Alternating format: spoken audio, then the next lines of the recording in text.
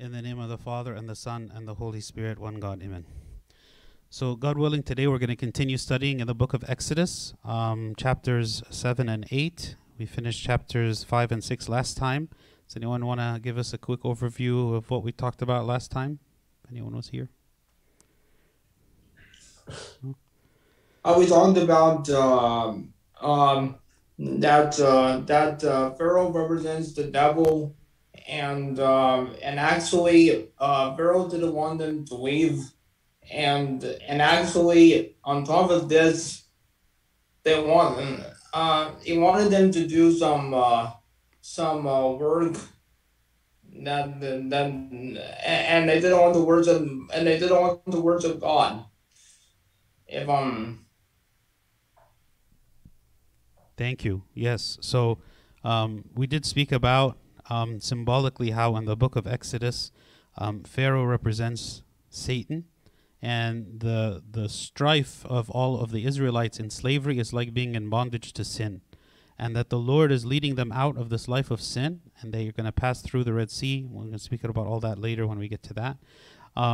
In last time, kind of the major overview summary of what we talked about was Moses told Pharaoh to let the people go, and he refused to do so, and instead he gave them more work to do, which caused all the people to be upset with Moses, which caused Moses to go to God and asking him, why is it that you've sent me if all that's happened is, something bad is happening to the people now, they have more work than before.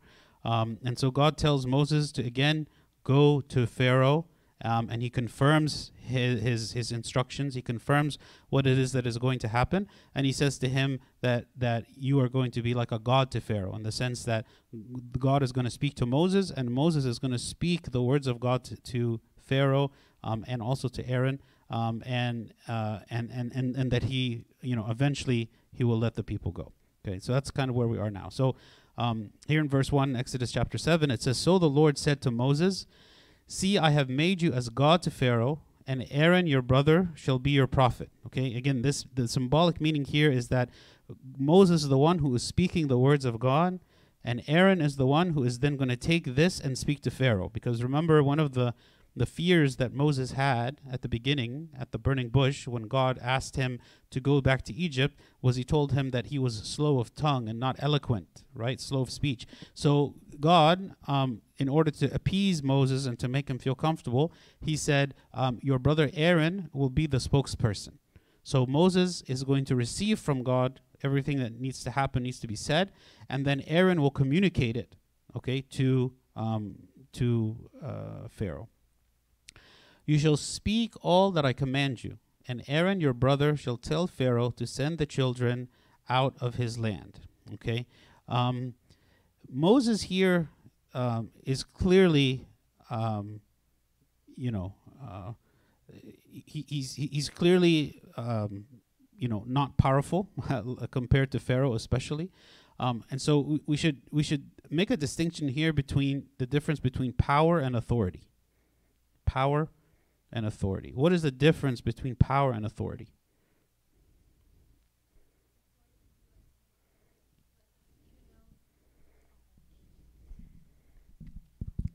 Okay, so authority could be somewhat of like a high rank. Like you don't necessarily need to have power to have authority. Like say you're okay, for example, like the president and Congress. Like the president has authority, but they don't have like the power that Congress has when it comes to like making laws. And does that make sense, or did I say a bad analogy?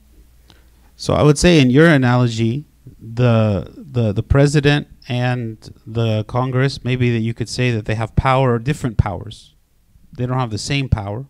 Like the president, there's certain only things he can do, and the Congress, there's only certain things they can do.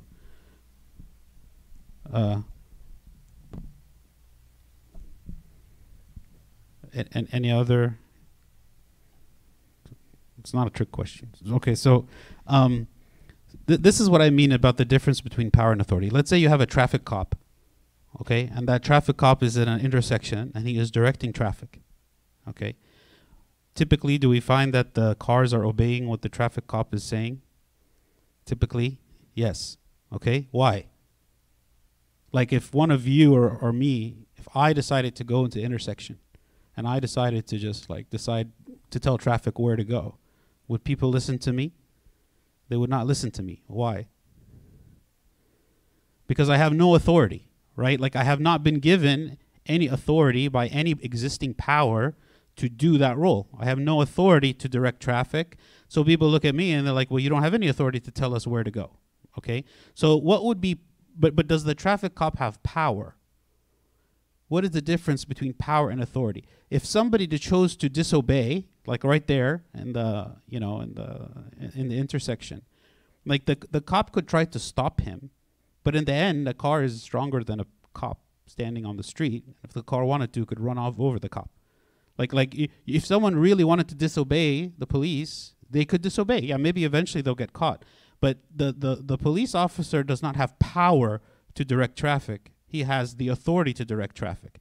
He doesn't have the innate ability in himself to make the traffic go where it's supposed to go, but he has authority that is then accepted by others. The authority is respected by others for them to follow his instructions, okay?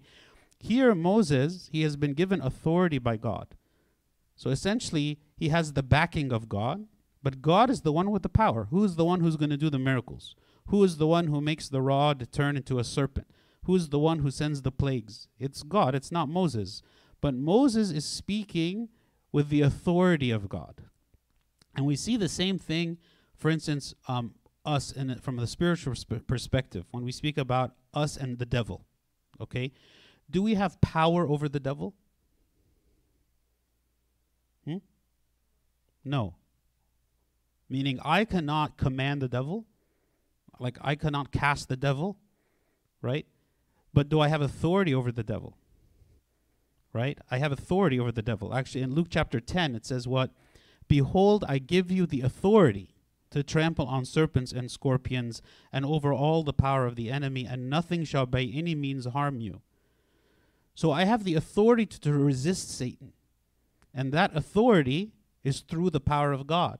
So the ability that I have to resist is not my own ability. It is the ability that comes from God. This is why whenever we are trying to resist Satan, or try to resist temptation, and we're trying to do good in the world, right? It is done through the power of God and not through our own power. So we can recognize that we have authority, but we do not have power. And this is what brings humility. We are humble because we realize that we are not powerful. We are made of dust. We are weak. And yet, though we are made of dust and we are weak, and yet God has given us the authority to overcome Satan, right? And this is what then is our strength that comes from God and not from ourselves. So here, certainly Moses, right, he is not powerful, but yet God has given him such great authority to stand before the king of Egypt and to command him. And that if the Pharaoh does not obey him, it is not that Moses is going to make him do so, but it is God is the one who's going to make him to do so. And I will harden Pharaoh's heart and multiply my signs and my wonders in the land of Egypt. But Pharaoh will not heed you, so that I may lay my hand on Egypt and bring my armies and my people, the children of Israel, out of the land of Egypt by great judgments. So what is the reason here? He's saying, I will do my wonders. God is saying, I'll do my wonders, but Pharaoh will not heed these wonders, so that I may lay my hand on Egypt and bring my armies and my people out of the land with great judgments. So what is in God's mind here? He wants to show the power. He wants to show his power, right? He wants it to be evident, and we spoke about this last time as well. He wants it to be evident that he is the one with the power, right? It is not a human power. It is only, like I said, authority, human authority. It is not the power of Israel. It is not the power of Moses or of Aaron or of any person. It is not the power of the military of the Hebrews, which they don't have one. It is the power of God, right? And so when God exercises his power in such a way that it is so clear and obvious that it could be not done by any human, then this brings faith. It makes us to believe, right? It makes us to see that God is involved. Like maybe in our lives as well, if maybe you can think of a situation where things were very bad and things were not going right at all. And then something happened that's unexplainable, and you don't know how it happened or how it came to be or the timing of it or something about it, just made it clear to you that this is the hand of God working. This is not the hand of a human being. This is not the hand of man. This is not just a coincidence. There is something bizarre that just happened, right, that cannot be explained in any other way but to say it is what the great judgments of God. And so it is the same thing. Like when we experience these moments, it's kind of like, I like to say, we see the fingerprints of God. Like, so often we go throughout our day and our day seems very normal and standard and there's nothing special about it, right? But then some days, it's like God wants to remind us of his existence, of his presence, of his power. And in order to do that, a lot of times something has to go wrong in order for him to fix it in the way that only he can fix it, okay? And certainly this is one of those situations. God is allowing Pharaoh to be very stubborn and hard of heart, to tighten his grip on the Hebrews, to make it more difficult and painful for the Hebrews, so that, like we said last time, the Hebrews want to leave, and also it becomes clear that God is the one who is making them to leave, who is allowing them to leave, and it is not because they are just clever or powerful themselves. Sure, if we discussed this already, but so did God actually harden the Pharaoh's heart, or is that a different way of saying it? Like, is it literal or not? Yeah, we did touch on that last time. So the idea that God hardens the heart of Pharaoh means that God does not give his grace to soften the heart of Pharaoh. In Exodus chapter, I believe it's chapter 9, it actually says it in a different way where it says Pharaoh hardened his heart. Like it is Pharaoh's the subject, the one who's actually doing the hardening. So when it says that God hardened the heart, that doesn't mean that God is taking away the free will of Pharaoh, or that God is somehow forcing Pharaoh to choose this in order for God to be glorified. But God is not intervening to touch Pharaoh with his grace to soften his heart, because the idea of Pharaoh's heart being hardened, God is going to use it for his own will to demonstrate his power both to the Egyptians and to the Hebrews and to all the subsequent generations of all the people in the world. Because like we said before, this pivotal moment of the Hebrews crossing the Red Sea and coming out of Egypt, the formation of the nation of Israel, is something that all of the nations, all the pagan nations, for hundreds of years, every time that they would see the Israelites, they say, oh, these are the people whose God led them out of Egypt across the Red Sea. Like it was such an important event for the whole world, really, not just for the Hebrews. So can it be said that Pharaoh refused God's grace? Like, yes, he would simply not. Exactly. You could look at this as saying God is being very patient with Pharaoh, and he is giving him, after each plague, he's giving him an opportunity. He's saying, now that you have seen this, now that you have seen my power, now that you have seen what I can do, will you then allow, the Hebrews to go? Like, think of it again, like I always like to think of it as if I were God as a human being, what I would do. And inevitably, I always find that what I would do is very different than what God does, right? For instance, if we, as think of yourself as like a God, powerful, and you wanted your people to be free, and you see them in slavery, and that really upsets you. Well, I'm going to destroy the Egyptians. Done. Like there's nothing to it, right? God is time after time making it he doesn't want to destroy the Egyptians. He wants the Egyptians to believe. He wants the Egyptians to see his power, that he is a God who is greater than the gods of Egypt, and he does it so gently. I'm going to give you one demonstration. Okay, now are you going to let them go? Okay, no. I'm going to give you a second demonstration. Third, fourth, fifth, all the way to the 10th, which God did not want to kill the firstborn of Egypt, because you can see that by the progression. If they had accepted that when they turned the Nile into blood, which is the first plague, which we're going to read about, and they agreed to just let the people go, then that would have been great. And God would have been satisfied with that. He didn't want to destroy the Egyptians. The Egyptians destroyed themselves because they are refusing the grace, exactly like what you said. God is giving them the grace and the patience, and they are refusing it.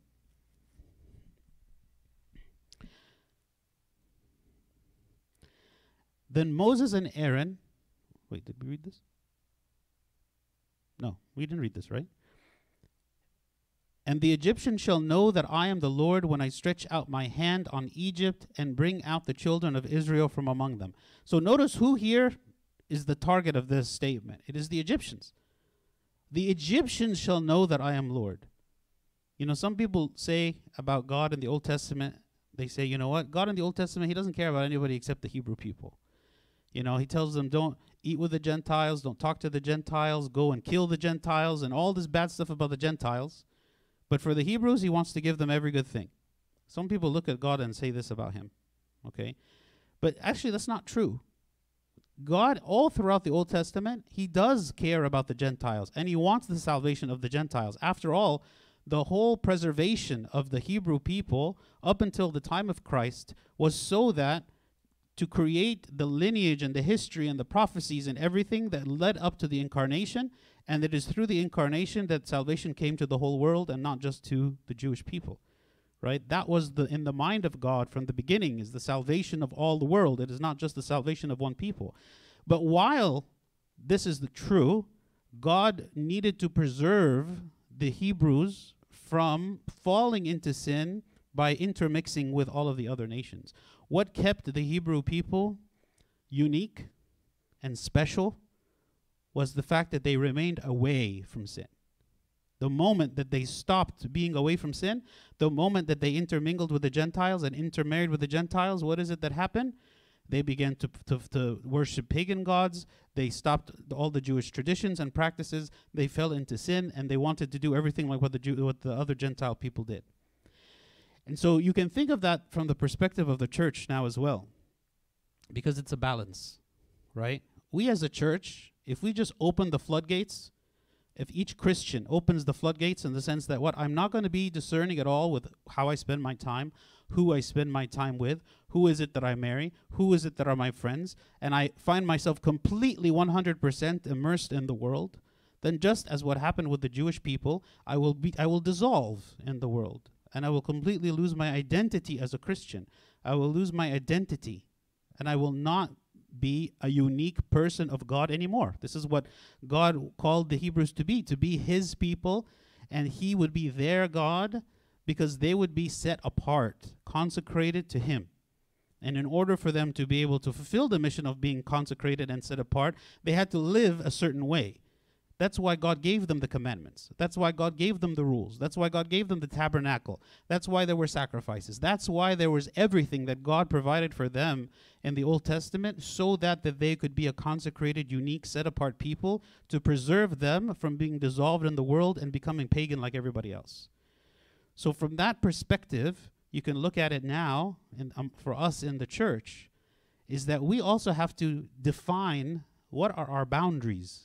That we have boundaries. There are things that we choose not to do. There are things that we avoid. There is people that we avoid. There's activities that we avoid. There's a certain code of conduct. There's a certain way that I live. And in so living this way, I preserve my identity as being among the people of God and a chosen person of God. But at the same time, God's calling for the salvation, like I said, is for the whole world. So it's possible to go too insular.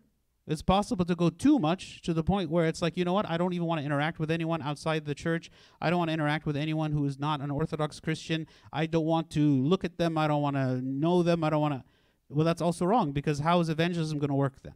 If God is calling us to live a life of evangelism, that's actually what we see. The very first thing that the church began to do after the Pentecost is all the apostles began to go out and they began to preach the word to the whole world, and converted so many people in the world. And that never would have happened if their mindset was, oh, well, we just have to stay together, just us in the upper room, and we are the Christians and we are the church, and let's preserve ourselves and keep ourselves safe from everybody. You know, that also was not the calling. That's not what God called them to do. So what we are called to do is kind of a paradox.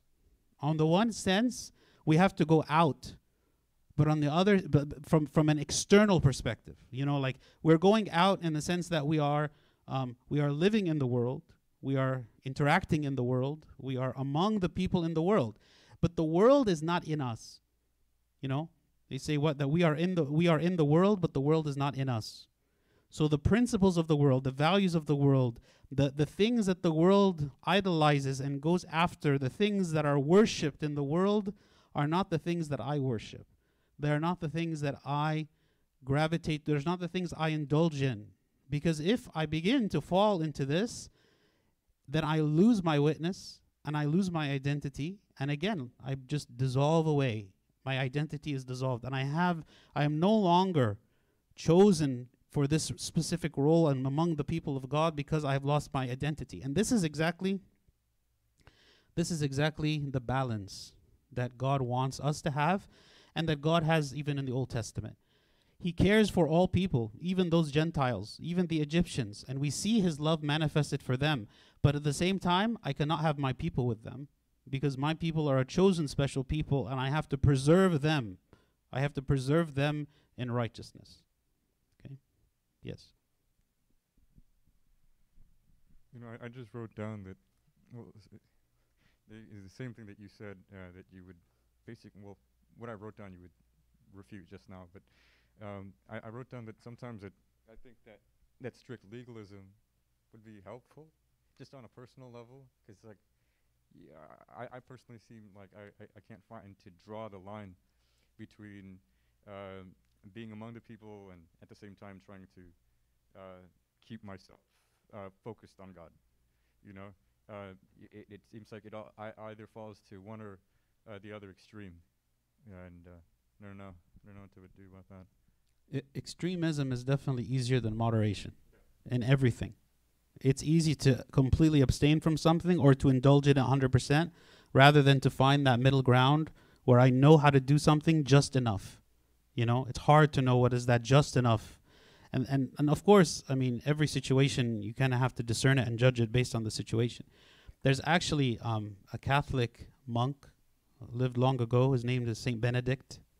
And he established the Benedictine order of monasticism in the Catholic Church.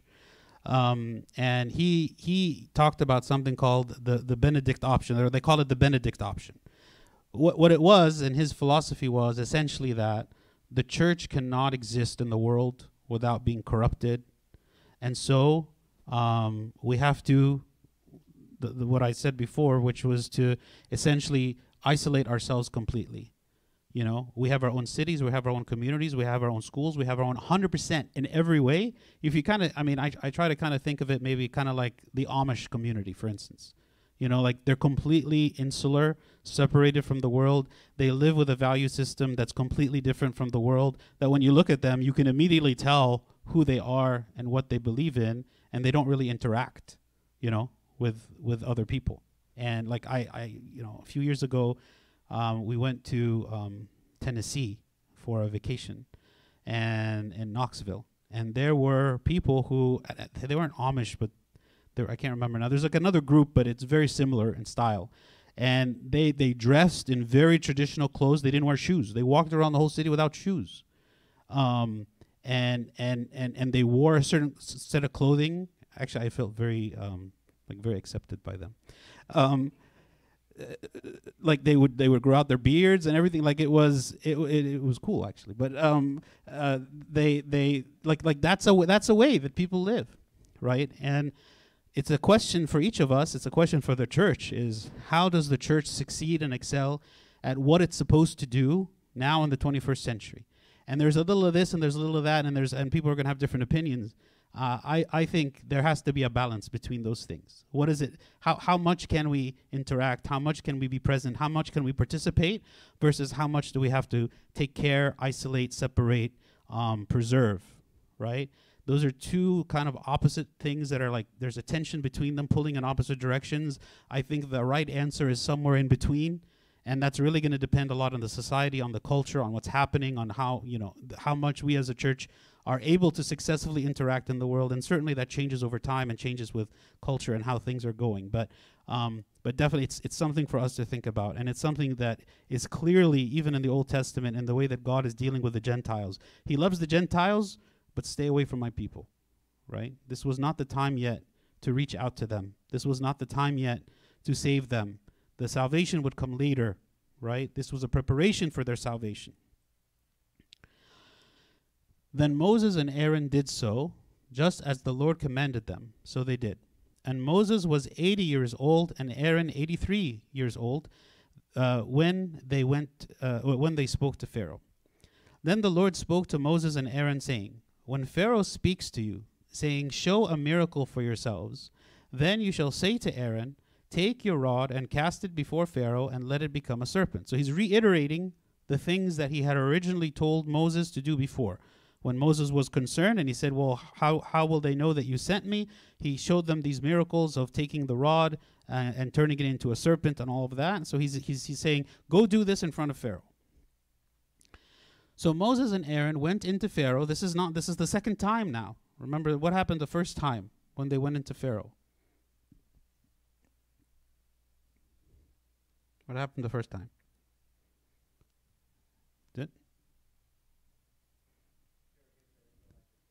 That's when he gave them the extra work. That's when he was upset and he said, no, you people, you want to go and worship God in the desert? You're too lazy and idle. I'm going to add more work to you. That was what happened the first time. So Moses is now, like, this is brave, right? I'm going to go back into Pharaoh again, right? And you know, he didn't listen the first time, but this is what God said, I'm going to go. So Moses and Aaron went into Pharaoh, and they did so, just as the Lord commanded. And Aaron cast down his rod before Pharaoh and before his servants, and it became a serpent. Okay? So again, this is a proof of their authority, right? Remember, this is not the power of Moses, right? This is the power of God, that God granted Moses the authority to use. Okay? He's been granted this authority so that on the command of Moses, the rod will turn into a serpent. Okay?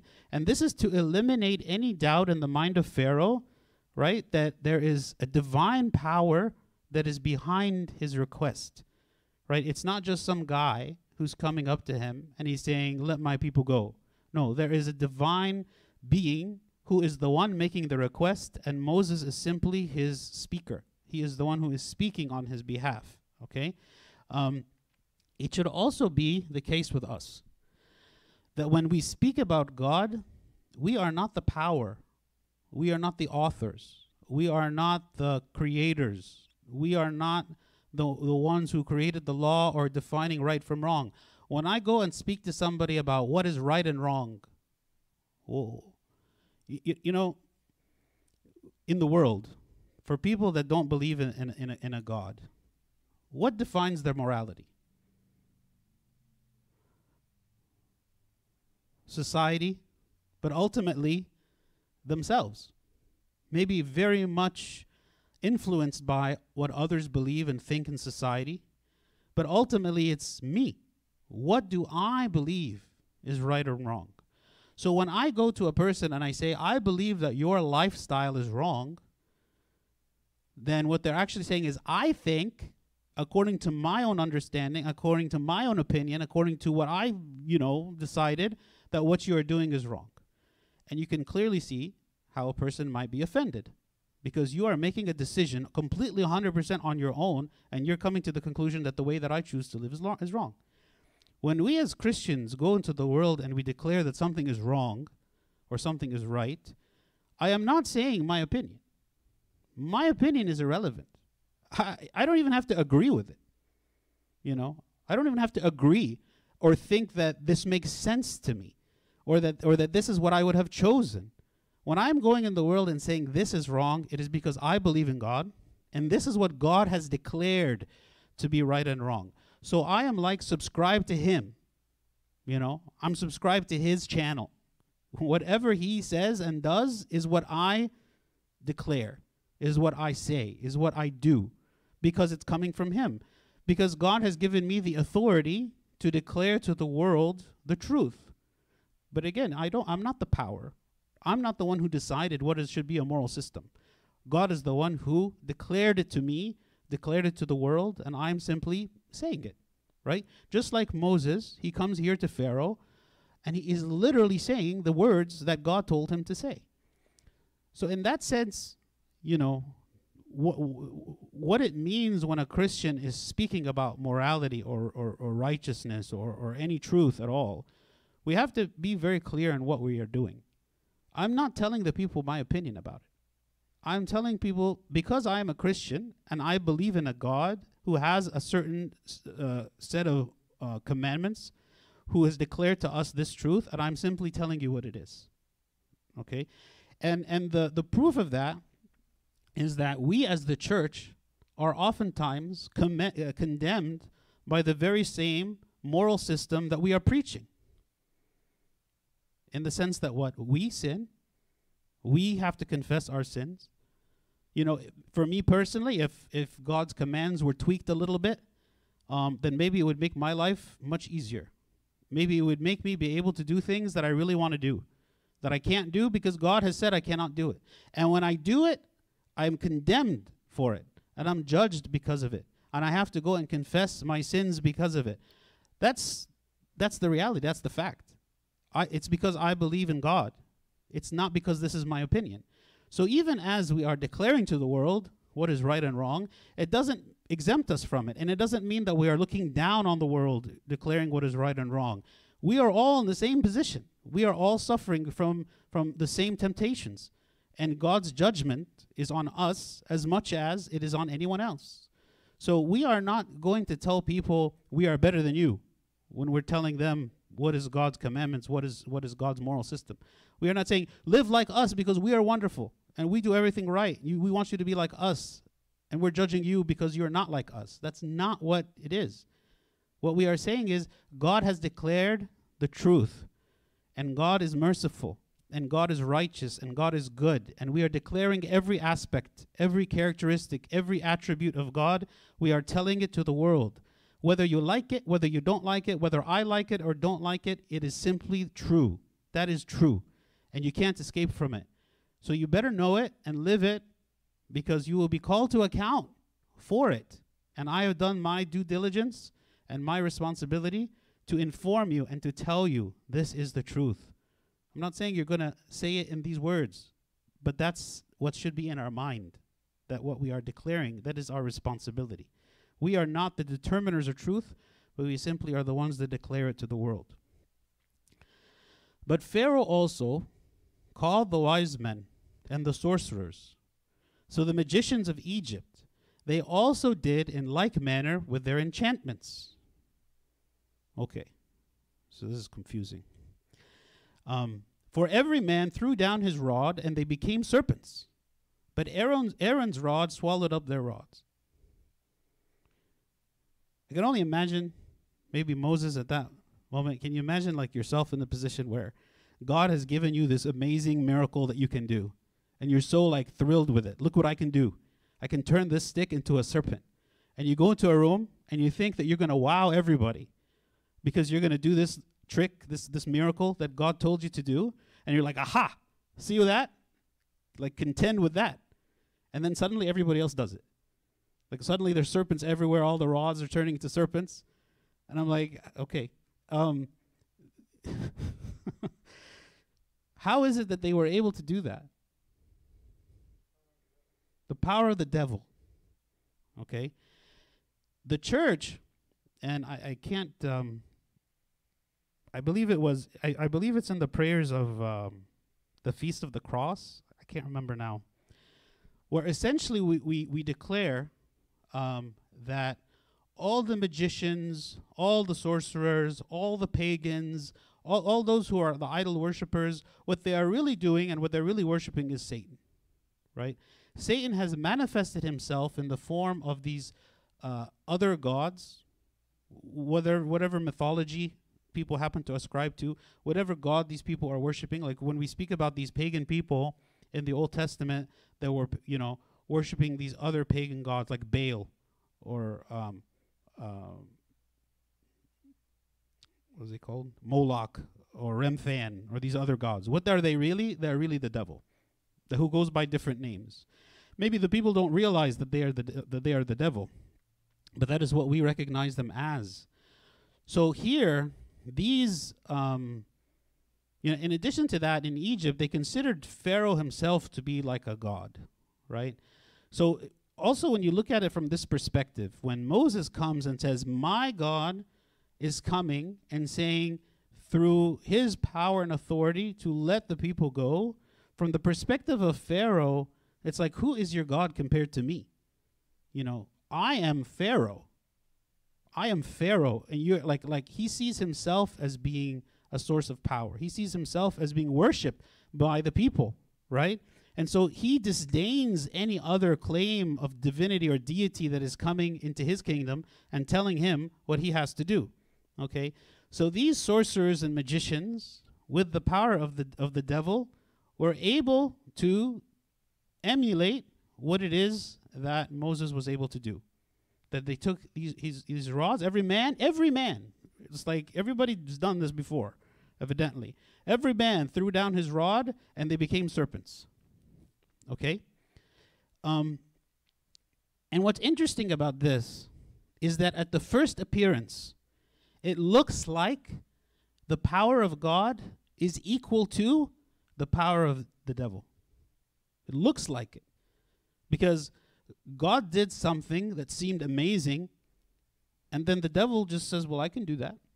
And he did it too.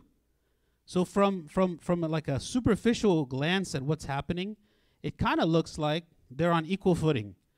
It's like the power of God and the devil. You know, I saw this picture online with it's like a picture of Jesus who's arm wrestling Satan, right? And they're like duking it out in this arm wrestling match, which is totally false. That's nothing like how it is. It is not like they're like, God is crushing Satan under his foot. It is not like they're having an arm wrestling match. You have an arm wrestling match, you're thinking of like two contenders that are like equally matched and who's going to win, and they're like, and maybe even if one wins, he's going to barely beat the other one, or there's some kind of uncertainty as to who is the victor, right? The God is crushing the devil under his foot, right? So there is no question here of who is the most powerful. But it looked like, and maybe oftentimes it looks like to us, that the devil is actually winning. You know, when you look at the world and you look at the news and you look at the things that are happening and you look at people leaving the churches and you look at sin and godlessness and atheism and crime and just immorality in general, and you look at, you know, families being broken apart. It almost seems like by every metric that you can think of, society is in a downhill slide to nothingness, right? And so it's easy to look at that and to think, you know what, the devil is winning. You know, and the psalmist, you know, when he wrote, why do the wicked prosper? Why does it look like the wicked are winning, right? But if you take a step back from all of that and realize that actually God has already won. God has already declared the victory. The question now is, who will choose to be on the side of God and who will choose to be on the side of the devil? It's not about who's winning and who's losing. The winner is already determined and declared. The question is who wants to be on the winning side? And so if a lot of people choose to be on the losing side, that's their choice. That's their decision. God allows them that free will choice to choose the losing side if they want. It's foolish, and he wants to make it very clear, right, that, you know, that's not the right way to go. But he allows them to do it. So there are many things, for instance, that we do as Christians that can be emulated by others, just like here the power of God can be emulated by somebody else, but it's not the same. For instance, when you look at, like, say, charitable giving, love. As Christians, we love. As Christians, we give to charity. As Christians, we serve the poor. As Christians, we do this. You could look at an atheistic, humanistic, charitable organization. You can say, well, they do this, that. They feed the poor. They give money to the poor. They build houses for them. They do all kinds of good stuff for them. And there's nothing wrong with that. That's great that they do that. So does that mean that they're the same? Because what we do, it looks like they do. The difference is stark, actually. Because our goal is not to just feed and serve a human body that is eventually going to die and go into nothingness. And their whole purpose is, I just want to make your life better for the short decades that you're on this earth. Right? If that's my mentality when I'm serving someone, that all I'm wanting to do is to make the short period of time that you have on earth better, and that's my only goal and that's my only target, then that really doesn't make us any different than those other organizations, right? My goal should be a heavenly goal, should transcend simply feeding the body and go to, I'm trying to feed your soul. I'm trying to bring you salvation. I'm trying to make the good news of Jesus Christ known to you. Now, maybe a lot of times in a lot of situations, we don't have directly that opportunity to do that. You know, like when you go and you give food to people at like a food bank or something. I mean, a lot of times, all you're doing is passing out food. Okay? But there are some things. For instance, the way that we act as Christians. Why? Because we want to attract them to Christ. The way that we speak, the work of the Holy Spirit simply being in us, and the grace of God coming from us as it should be as believers, to touch the lives of the people around us, to attract them to God, even without them realizing it. If I do have an opportunity to talk to someone, I shouldn't be shy and shouldn't be shy away to talk to them about it. In whatever way it manifests, the bottom line is my definition of love is not the same as the world's definition of love. My target of love is not the same. Even if it looks very similar a lot of the time, it doesn't mean that it's the same, right? When I say as a Christian we love, and actually this is the gospel reading this Sunday is speaking about love and the uniqueness of the Christian love, and that we are called to love our enemies, for instance. There is no group of people in the world that says loving your enemies is good, except the Christians. We're the only people that say love your enemies. Nobody else says love your enemies. So if you want to compare the love of the world and the Christian love, right? The Christian love says even love your enemies. Another difference is the Christian love says there's such a thing as tough love. There's such a thing as a love that rejects your actions. There's such a thing as a love that tries to free you from the bondage of sin, and not just what is called love in the world, which is let me accept absolutely everything that you want and everything that you think of yourself, because that is what they call to be love. So even though we use the same words, but the meanings are different, right?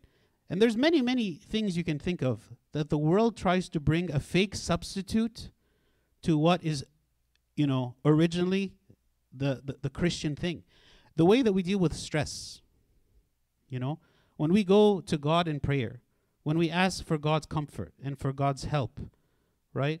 This isn't something that's found in the world. Do we have ways of trying to manage stress? Yes, we do. Is it the same as the way that the world manages it? No, it's not. There are some things that are the same, but there's a lot of things that are different, right? So what I'm trying to say is, just because this serpent, on the first glance, looked like a serpent like all the other serpents, there was something special about this serpent. And you can tell immediately because what? It says, and Pharaoh's heart grew hard, and he did not heed them as the Lord had said. Why? Because look, I can do what you do. It's like in the church we say, God is the creator of the universe. And we say, yeah, God created the universe, and we have faith in that. But then the scientific community comes and says, well, it was the Big Bang.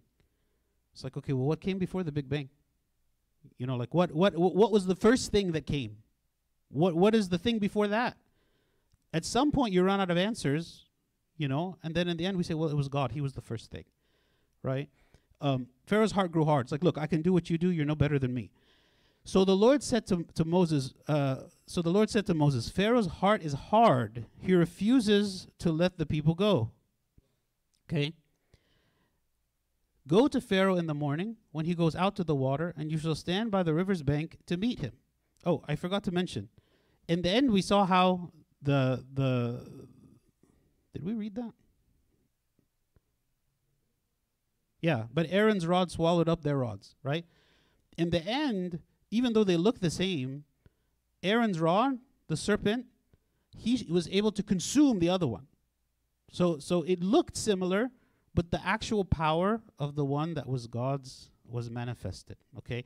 So, but Pharaoh was not convinced. So the Lord said to Moses, go to Pharaoh in the morning when he goes out to water, and you shall stand by the river's bank to meet him.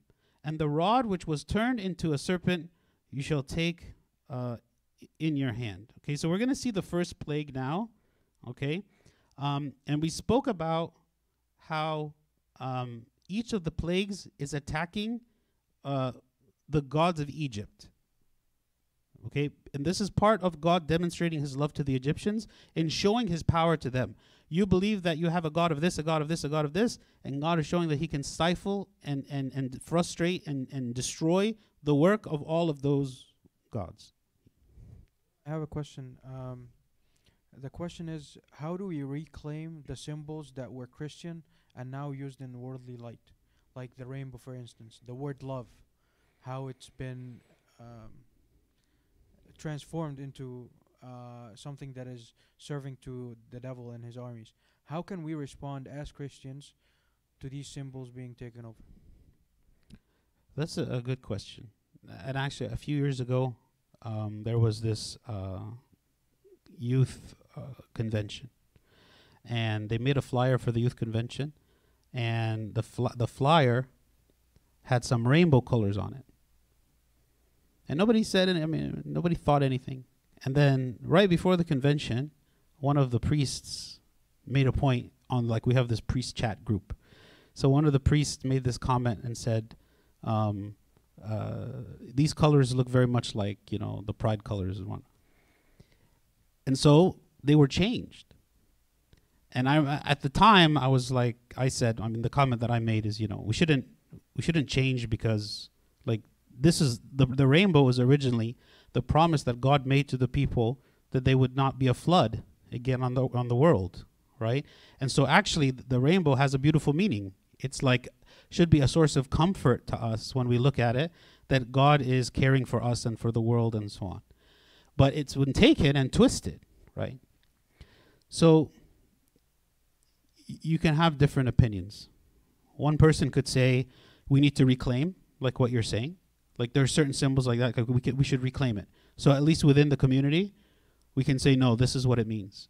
But at the same time, we also have to realize that more and more, as that symbol becomes being used for other reasons, that many people are just going to misinterpret what we mean. That if they see something that has a rainbow, they're going to assume, you know, like I was eating Lucky Charms, a cereal that I used to eat as a kid all the time.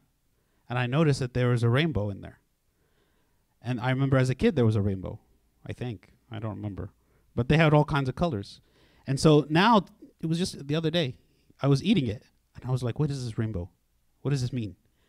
And then I actually went online, and I realized, and what I found is that they had the rainbow all along. But when, like, the whole, like, Pride Month and everything started to become popular, it was years ago, Kellogg's, which I think is the company that makes the cereal, they came out specifically and said this rainbow is for that. So even they take symbols that have been there all along, and they're just like, oh, you know what, this is for this. So at some point, it's a losing battle, I think, because it's in your mind now that anytime you see a certain symbol, it has a meaning. That, yes, maybe a long time ago, it had a different meaning, but that's not what people think of now. And so things change. Symbols can change. You know, the original symbol of Christianity was what? The fish, right? That was the original symbol of Christianity before even the cross. And then later it became the cross. I'm not saying we should change the symbol of Christianity, but I'm saying there are the point of symbols is that they are supposed to elevate our mind to an idea, right? So when I see a cross, immediately I remember the crucifixion. I remember the love of God. I remember the faith of Christ, the faith of Christianity, and so on. That's the purpose of the symbol. But if at some point the symbol loses that meaning to be like something that's sinful, like the rainbow, then maybe we shouldn't use it. So I think that question is very much depending on the situation, depending on the specific symbol, we have to be clear in what we accept and what we reject. Yeah. Yes. Sort of to comment on what he said, I actually do the same thing with the word Christian, because I find that if you use the word Christian, right, you said that I'm a Christian, you tell somebody else that, well, you don't know what a person thinks of that word, right, what their perception of that word is. Most of it is colored by Western Christianity, right, so they can be thinking of Roman Catholicism or more than likely Protestantism, not Orthodoxy, because it's not in the mind of this Western society right now. So I always try to distinguish, and I never term myself as a Christian for that distinct purpose. so maybe it's always a clarification that's needed, because that's the intent, right? Rather than saying I'm a Christian, I go further into it, and say I'm an Orthodox Christian. Yeah, because actually a lot of people, when they use the word Christian, they do mean like evangelical Christian, and they consider Catholic as different than Christian. So some people say I'm Catholic, not Christian, or I'm Christian, not Catholic, instead of using that word as like an umbrella term. Sometimes when I tell people I'm Orthodox, they think I'm Jewish. So yeah, I also say I'm Orthodox Christian. Orthodox Christian. So yeah, we read this. So God is telling God is telling Moses to go to Pharaoh in the morning when he is by the Nile River, and to meet him with the same rod, the rod that he used to turn into a serpent. And you shall say to him, the Lord God of the Hebrews has sent me to you, saying, let my people go, that they may serve me in the wilderness. But indeed, until now you would not hear. Thus says the Lord, by this you shall know that I am the Lord.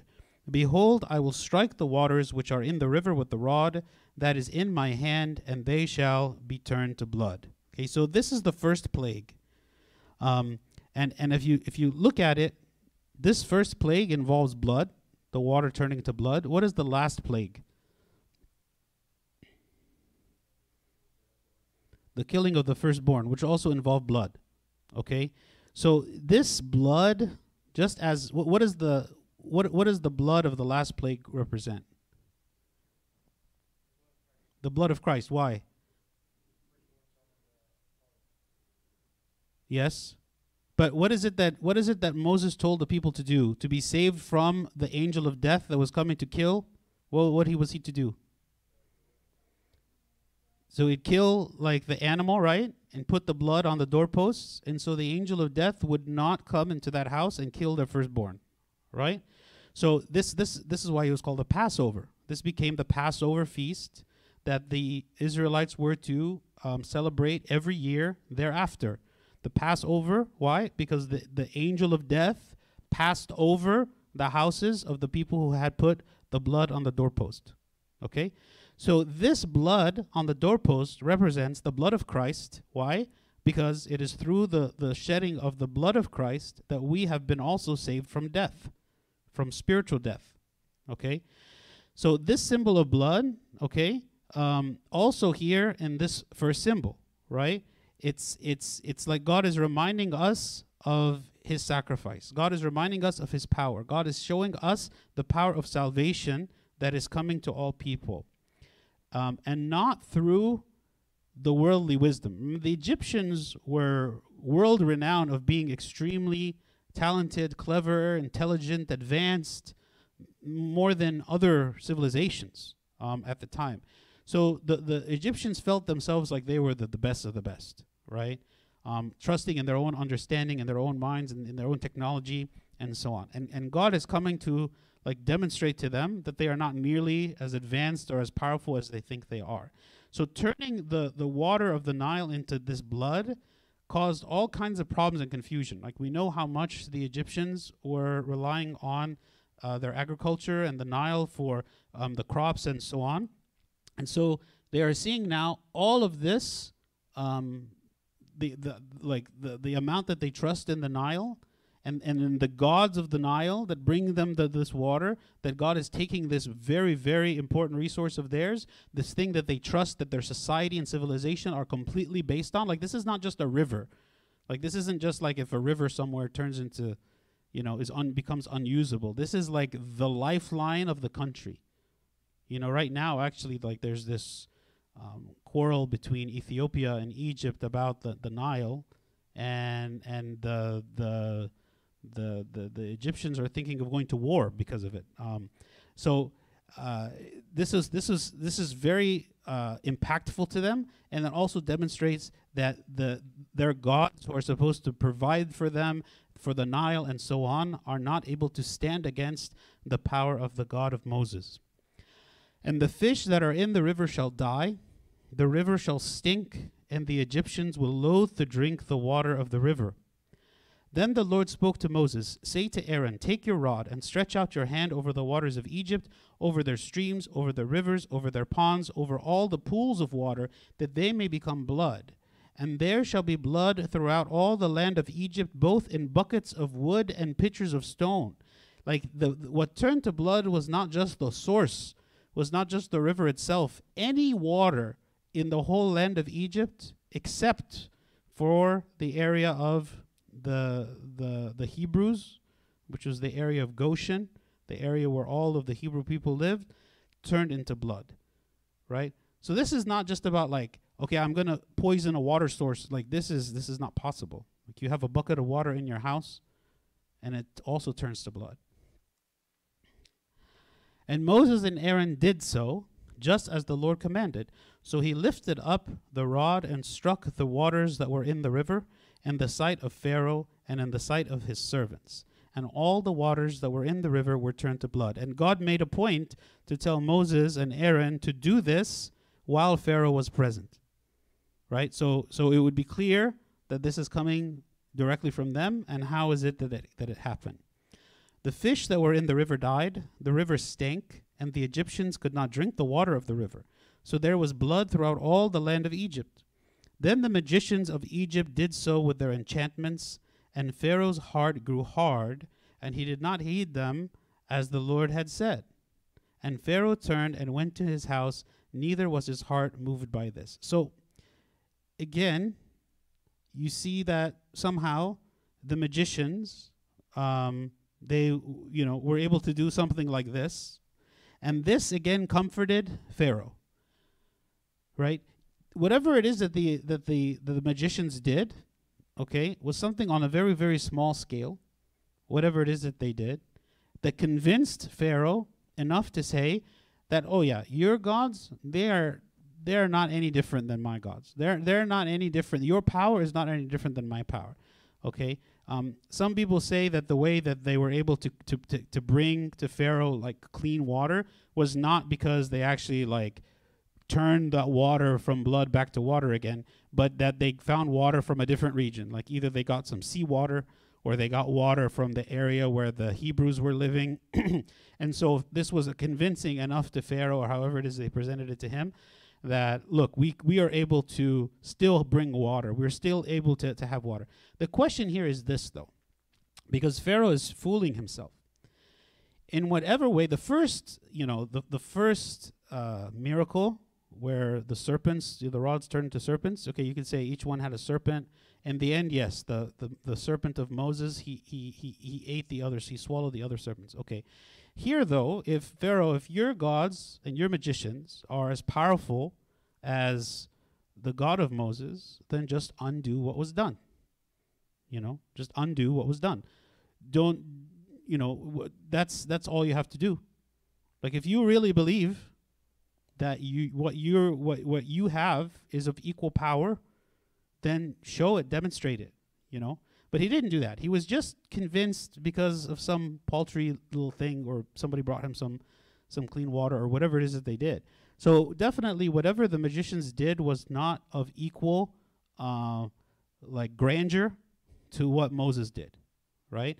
So Pharaoh was just trying to find anything to cling to validate his own pre-existing beliefs, which says this God of Moses is invalid. This God doesn't exist. He's not important. He's not powerful. I'm just as powerful as him. He was trying to find any reason to continue to believe that, to justify that belief, because all of Pharaoh's reaction is based on that. It's based on the idea that Moses' God is no more powerful than any other god, or my gods, or my magicians, or anything. So I don't have to listen to you. What you're saying is irrelevant. Don't come to me and tell me this. Okay? So all the Egyptians dug all around the river for water to drink, because they could not drink the water of the river. St. Augustine, he speaks about this. So they were able to dig and to find water underground, okay? And this water was clean. St. Augustine, he says about this. He says, "You asked how, when all the water of Egypt was turned into blood, the magicians of Pharaoh found any water with which they could transform in like manner. This difficulty is usually solved in two ways. They did it either because some seawater could be brought, or what is more likely, because in that part of the country where the children of Israel were, those plagues did not take place. In certain passages of the scripture, this is very clearly expressed, and it warns us what is to be understood even when it is not expressed. Sorry, this is the quote about the previous point, which is what I already said. So here we just find that God allowed still the Egyptians to find water to drink, but they had to dig underground to find it. And 7 days passed after the Lord had struck the river. Okay. And the Lord spoke to Moses, "Go to Pharaoh and say to him, 'Thus says the Lord, let my people go that they may serve me.'" So he's coming again. And now we see the second plague. God is repeating the same message, "Let my people go." Okay? And he's trying to get Pharaoh's attention again. And he keeps saying it again and again and again. This is something about like the way the Holy Spirit speaks to us. See, when God is trying to get my attention in something, I'll find that something will happen, or a thought will come to my mind, or I feel convicted of something one time. And then I'll not think about it. And then later on, the same thing will happen, or that same thought will come to my mind again, or I'll observe the same thing I had, or have the same thought that I had before, and then again maybe I won't really think about it, and then again a third time, and God is like getting my attention over and over and over. So if Pharaoh didn't get the point the first time, then maybe he'll get it the second time, or the third, or the fourth, or the fifth. "But if you refuse to let them go, behold, I will smite all your territory with frogs." So he's now telling him, okay? He's telling him what's about to happen. The Egyptians believed that the god Osiris was the one responsible for the frogs. So again, he's going to directly show his power over the Egyptian gods. Okay? "So the river shall bring forth frogs abundantly, which shall go up and come into your house, into your bedroom, on your bed, into the houses of your servants, on your people, into your ovens, and into your kneading bowls. And the frogs shall come up on you, on your people, and on all your servants." So it was going to be pestilence. Okay, it was going to be horrible. "Then the Lord spoke to Moses, 'Say to Aaron, stretch out your hand with your rod over the streams, over the rivers, and over the ponds, and cause frogs to come up on the land of Egypt.' So Aaron stretched out his hand over the waters of Egypt, and the frogs came up and covered the land of Egypt. And the magicians did so with their enchantments and brought up frogs on the land of Egypt."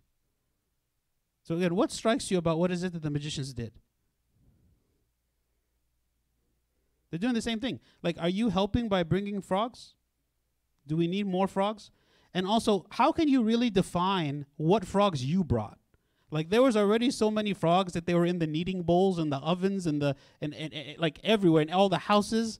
And then what, the magicians point to some frogs and be like, "We got those frogs. Those are the frogs we brought." Like, how do you even define that you are bringing up frogs, right? So of course it's like, again, it's ridiculous, and it's something that they are fooling themselves into thinking that they are able to match what it is that Moses had done, right? Moses did something that would destroy the nation. Okay, and here they are like, "Oh, look, we brought up a few frogs." Okay, if they really wanted to demonstrate their power, again, they would have removed the frogs. They wouldn't have added more frogs. Like, that's the opposite of what we want to happen. Okay, God used an otherwise harmless creature, the frog, right, to be such a source of harm. Like, he didn't say, "I'm going to bring bears and lions and all kinds of beasts and things to maul and destroy animals that are in their own nature harmful," right? He brought a creature who by its very nature is not harmful, but simply by the sheer number, right? It became so many that it became harmful, right? So God took what was, God took something that you would have never imagined could be a source of problem, and he turned it into one for them.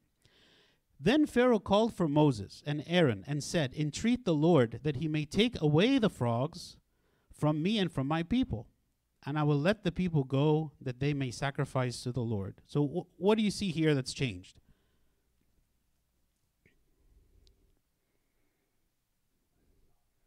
Okay, so it looks like he's starting to soften. Why? Because there's frogs everywhere. Like he can't handle it. Okay? And maybe the first time they waited a week and everything kind of, they were able to endure it. They were able to find water in the ground some other way and they were able to manage. But here, they couldn't, right?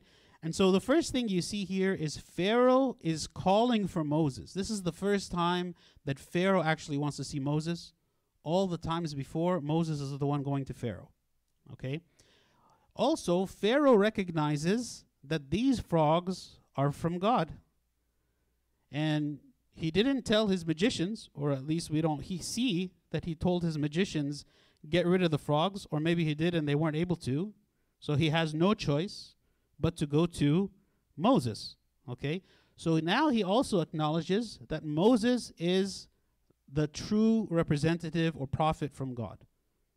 That if he wants to supplicate God, if he wants to ask God for something, who does he talk to? He talks to Moses, right? And this is what we speak about intercession, right? Here Moses was an intercessor. God allowed him to be so. God allowed him to have this place where God speaks to Moses, Moses speaks to the people, and the people speak to Moses, and Moses speaks to God. Did Pharaoh know how to talk to God? He didn't know how to talk to God. He had no idea how to speak to God. But he knew that Moses was the man. So he would go talk to Moses, right? He also believed that just as God brought the frogs, right, that God would be able to remove the frogs. Okay? Also, for the first time, Pharaoh is admitting that he would allow the people to go and sacrifice to the Lord. Okay? Exactly what Moses had asked. So it looked like it had worked. And Moses said to Pharaoh, accept the honor of saying, when I shall intercede for you, for your servants and for your people, to destroy the frogs from you and your houses, that they may remain in the river only. Accept the honor of saying, when I shall intercede for you. It's like I am honoring you by simply telling you that I will intercede for you. Like that's what Moses is saying. You, Pharaoh, accept the honor, right, of my telling you I shall intercede for you and for all your people. Like, be thankful that God is open to this, right? Because God never said at the beginning that there was any reversal, right? He just said, if you don't do this, there's going to be frogs, okay? Well, now Pharaoh is like trying to get God to change his mind. He's trying to get God to undo what he had done, contingent upon him doing what God wants, okay? And so Moses is telling him, be thankful that you can come and ask me this, and that I will intercede for you, and that God will remove the frogs, right? We often have become so, like we take for granted the idea that God hears us. Like we take for granted that God forgives. Like all we have to do to get God's forgiveness and God's favor is to go to him and say, I'm sorry that I did such and such. Of course, sincerely. But that's it. Like, you don't have to do some difficult feat or task or something that is beyond the ability of most people. You don't have to spend money. You don't have to be able to run in the Olympics. You don't have to do anything other than just to go to God and say, God, forgive me, and confess your sins to the priest. That's it. And even this, sometimes we are reluctant to do so. Even though God makes it so easy. There is no dead ends with God. There's no dead ends. It's not like you're gonna make a certain set of choices that there's no coming back. There will always be a way back. That doesn't mean that all the negative consequences that we brought upon ourselves through our wrong choices are going to be reversed. But at least there is always a chance for salvation. There's always a chance for redemption. All we do is we go back again to God and we ask him for it. So he said tomorrow, and he said, let it be according to your word, that you may know that there is no one like the Lord our God, and the frogs shall depart from you, from your houses, from your servants, and from your people. They shall remain in the river only. Okay, so he said to him, tomorrow. Okay, tomorrow is the day that he's gonna allow them to go. The day that Moses is going to pray and intercede on his behalf. Okay, this is a good stopping point. Does anyone have any comments before we conclude? This was about the power of the devil. Uh, did God give that power to the devil, or did he acquire that himself, or Yeah, God gave the power to the devil when he was an angel, right? So Lucifer was the most powerful angel, right? And he is the one who rebelled against God in heaven, and God cast him out of heaven. So when God cast him out of heaven, he still remained a powerful angel.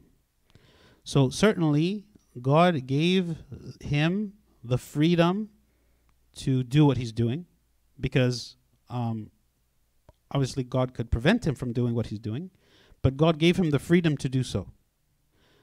In the book of Job, when we see at the very beginning of the book that the devil is having this conversation with God, and he's speaking about Job. God is saying, look at my servant Job. There's nobody like him on the earth. He's so great. And then the devil says to him, well, that's because you've given him everything. You know, you've given him everything. He's not facing any temptation. And so that's why he's glorifying you, praising you, and so on. And so God tells the devil, I give you permission, in order for you to see the true faithfulness of Job, I give you permission to tempt him. I give you permission to harass him. But he placed a limit on what the devil could do. He says, but do not touch his person, meaning do not kill him. So you can, and we know what ended up happening. Job lost his family. He lost all of his possessions. He lost his health. He lost all those things because that's what God allowed the devil, right? So it's not that God did those things. The devil is evil. The devil did them. God would never do such a thing to a person. But God allows the devil to work. But he puts a limit on what he can do and what he cannot do. Okay? Okay, let's pray.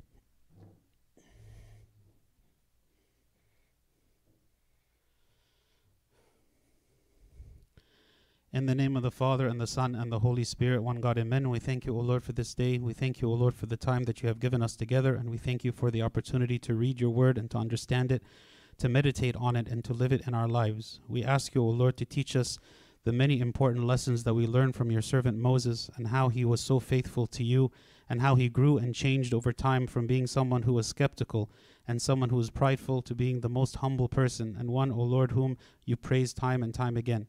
We thank you, O Lord, for his example. We ask, O God, that you grant us his faith, and that you grant us the faith of those people, O Lord, who lived during these times, to see, O Lord, your power in the world, and to trust you, O Lord, with their very lives.